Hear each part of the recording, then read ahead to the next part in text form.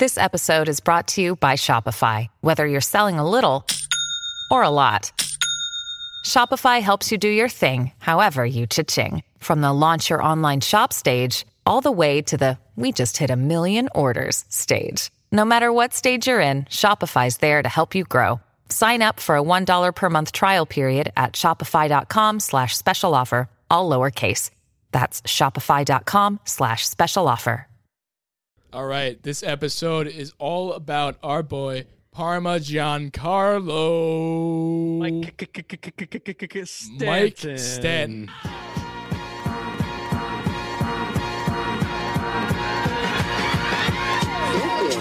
161st Street, Yankee Stadium. Swung on a hit in the air to deep center. Gets back, away back. She is gone. He made the catch. He made the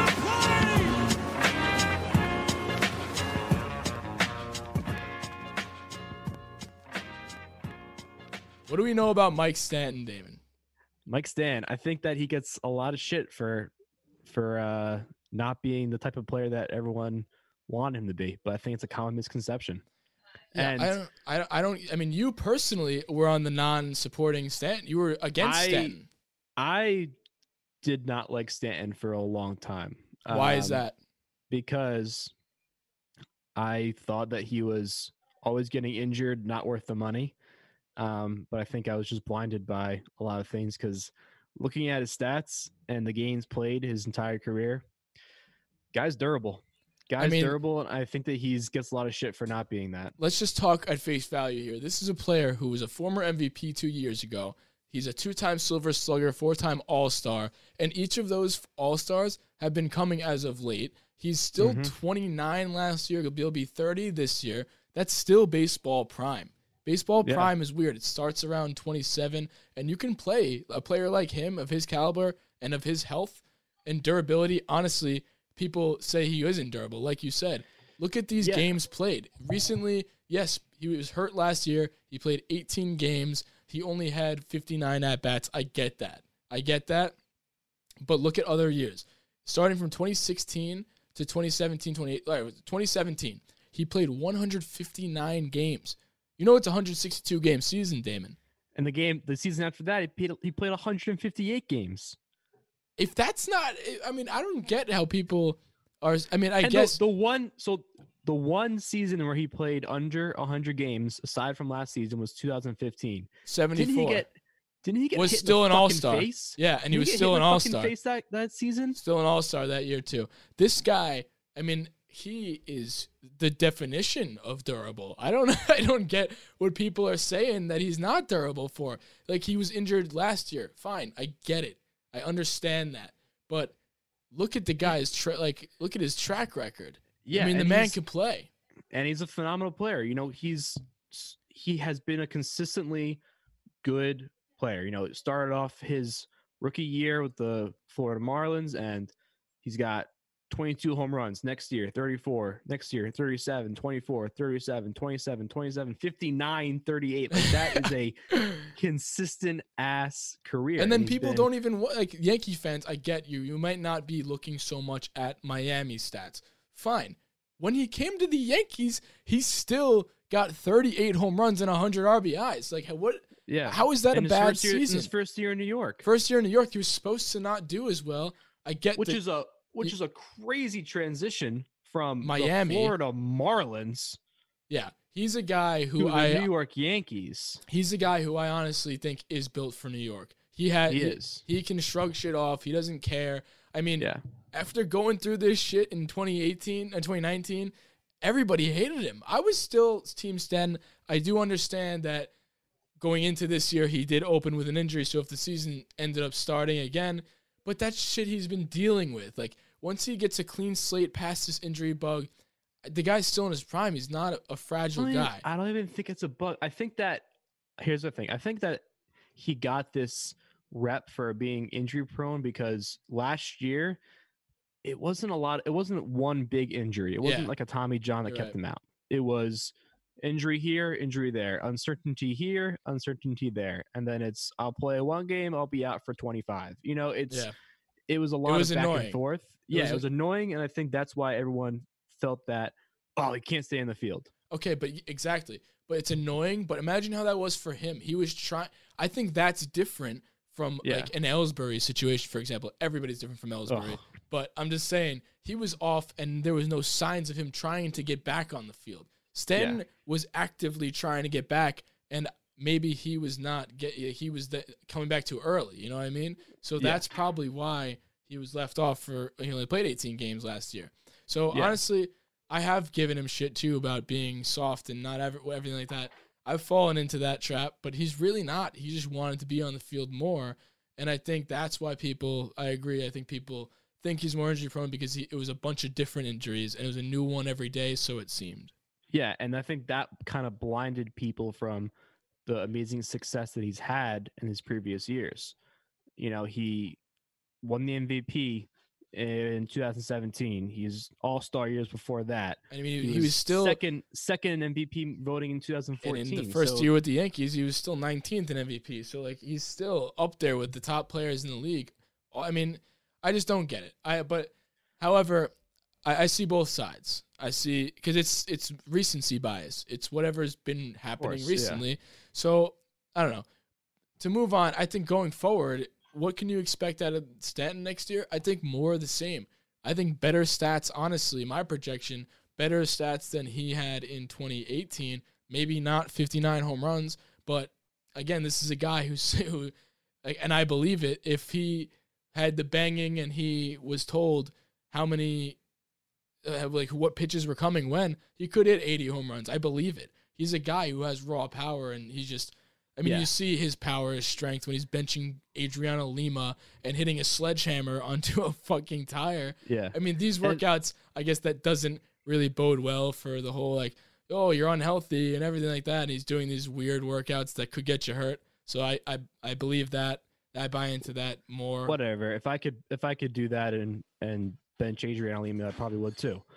But it's the thing is that, what was I saying? I completely forget.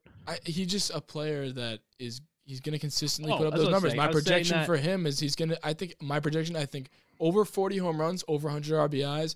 He's a career 268 hitter. I think he's going to strike out. It's just going to happen.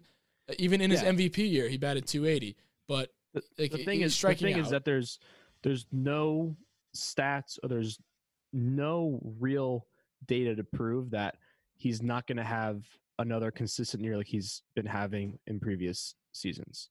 There's nothing to suggest that he's going to, bat 220 and hit 4 home runs and be a liability in the field. There was no year he's ever done that. The lowest he's ever batted was in 2016 where he batted 240.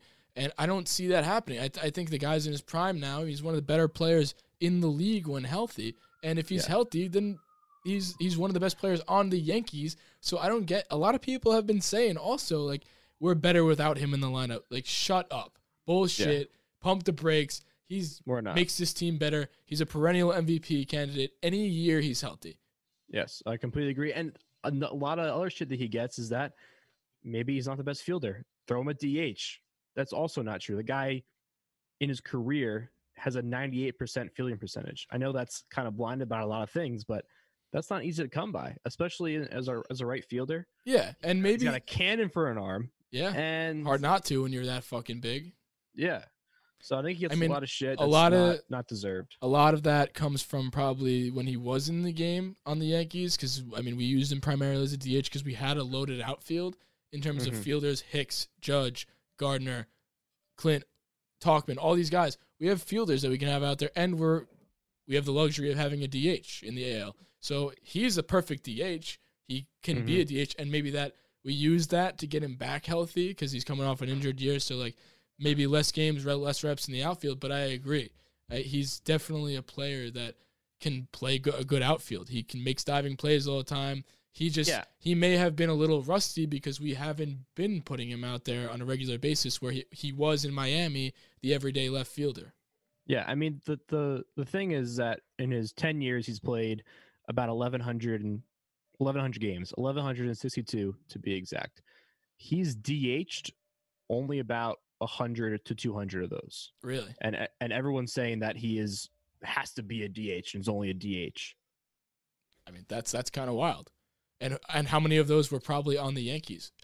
Probably the majority of them. 80% of those were probably while he was on the Yankees. He wasn't DHing in the Florida Marlins. Yeah, we just have so many players. We're a deep team, and we're allowed to DH him if we needed to.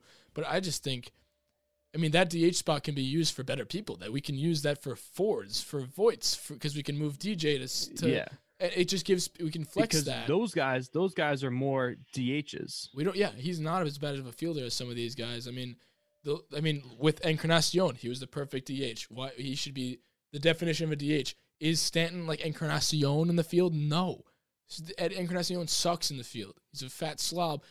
I mean, Stanton can play that outfield. That's why I think we can put that to rest too. He can play a damn good left field. I do think we wean him back into the lineup and use that DH just so that we keep him healthy. I agree with that. I don't like the argument that he's a bad left fielder. Yeah, and I completely agree. And I think that he gets a lot of undeserved shit for not being the player that everyone the guy can hoped rake. He would be. The guy can rake. Do you think he was worth the money? I mean, it was a lot of money. It's a lot of money. Worth it, we'll see. If he has the same seasons that he's been having if you just take his Yankee season that he was healthy for and multiply that by the number of years that he has on his contract, yes, I think if he has that same season, then I think he'll be worth $25 million a year.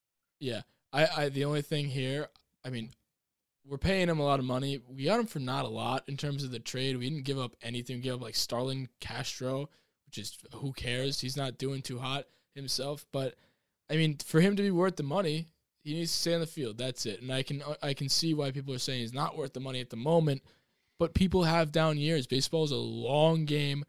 A player of his caliber is going to be playing till he's near 40, and it's a very long game and a lot of years on his contract. So it's early to say he's not worth the money. Yeah, and a lot of people you said it before very well, that you get blinded by recency bias. Yeah, and listen, Derek Jeter got booed off the field once too. Everyone forgets that. Exactly. And we're not out here saying he's the next Derek Jeter, but we are saying that you got to give people a shot, especially a guy who was an MVP 2 years ago. And that dude can change the game. Especially a guy who has shown that he can be the player that we signed him for. I mean, as soon as we signed him, in his first Yankee at-bat, he hits a home run. And that same game, he had another home run on opening day as well. So, like, how can we go from, I mean, that day, how are we feeling about Stanton? He's a second coming of Jesus that day. Yeah, we're saying we hate him. I mean, New York fans, myself included, sometimes we go up and down. We're like a roller coaster with the emotions that attach to a player. His right now is pretty low in terms of the Yankees or fans as a whole, but I'm still there. I still see it. He definitely has a lot to prove to win back the fans, I think. He's like the Gio. This is a very big year for him, for the fans, not for his career. The accolades are there. This is a big year for him to win over to win back the fans. New York fans. Because if he puts together, okay, let's backtrack here. If he puts together another year like last year and he's hurt again, then we're talking. Talking, okay, was he worth the money? No. Because two of the 3 prime years are wasted. I can buy into, which is why I do think this is a huge year for him. He needs to prove that he is a Yankee. He can make it in New York. He can stay on the field. And I do think he can do that because there's only 1 year where he hasn't done that. Yeah, and I think that the fans getting behind him are going to be huge. And realistically, if he hits 2 home runs within the first 10 games, people are going to be like, he's back. Yeah, exactly. So, and even all it takes is one 500-foot moonshot like he hit off Mike Fiers. Remember when he hit that home run off Mike Fiers and he stared him down? Stanton is a guy. He's my number 1 pick to have in my corner if we're going Yankee brawl. Of course. That's just we got big bodies, and he's one of those dudes where you just love having on your side. He's just a scary motherfucker. No matter any way you write it up, if he's slumping, if he's batting 100, if he's in a playoff game and Stanton steps in that box, you're not throwing one down the dick to him. You're trying to pitch around him no matter how hot or cold he is. because it's just the Stanton effect. And especially, he is especially a huge help because he masks other players in the lineup. He helps Judge because Judge will not be pitched around. Glaber won't be pitched around. When you have a lineup with Judge, DJ, Glaber, Stanton, Gary, who are you pitching around? That's the thing too. You're not going to, because if he's hot and he's playing well, and Judge is batting before him, or Glaber or Gary, whoever it is that day, is batting before him, they're not going to watch it. They're not going to walk him. You have to pitch to those guys. Yeah, and that is a huge factor. It's the game. It's a game within a game. The only thing I will say, another thing to end this episode out, is the one thing he needs to figure out how to do is to not swing at that low and away slider. Low and away slider. Figure out how to either hit that just spit or on it. Not swing. Just spit on it. Just spit on that, and then he's a machine. Yeah, just stop it. If he can do that, worth it. I love Stanton. I think this is going to be a big year for him. I do too.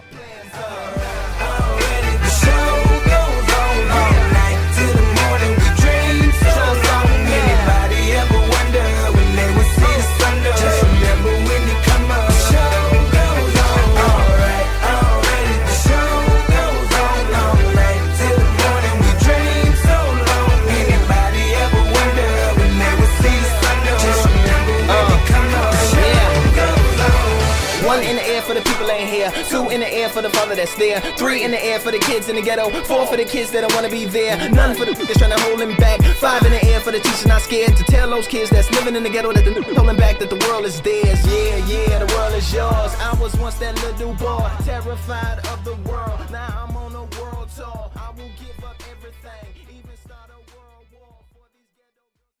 Everyone is talking about magnesium. It's all you hear about. But why? What do we know about magnesium? Well, magnesium is the number one mineral that 75% of Americans are deficient in. If you are a woman over 35, magnesium will help you rediscover balance, energy, and vitality. Magnesium supports more than 300 enzymatic reactions in your body, including those involved in hormonal balance. From functional medicine doctors to mental well-being and female hormone experts, we all know that magnesium is the one mineral to improve all aspects of well-being and health. But which one? Magnesium Breakthrough from Bioptimizers, the trusted choice recommended by leading experts with 7 best-absorbed forms of magnesium to ensure your body receives the support it needs for overall well-being. Go to bioptimizers.com/balance today and use code BALANCE10 for 10% off. Support your journey to wellness at bioptimizers.com/balance. Magnesium Breakthrough from Bioptimizers, your foundation to optimal health and vitality.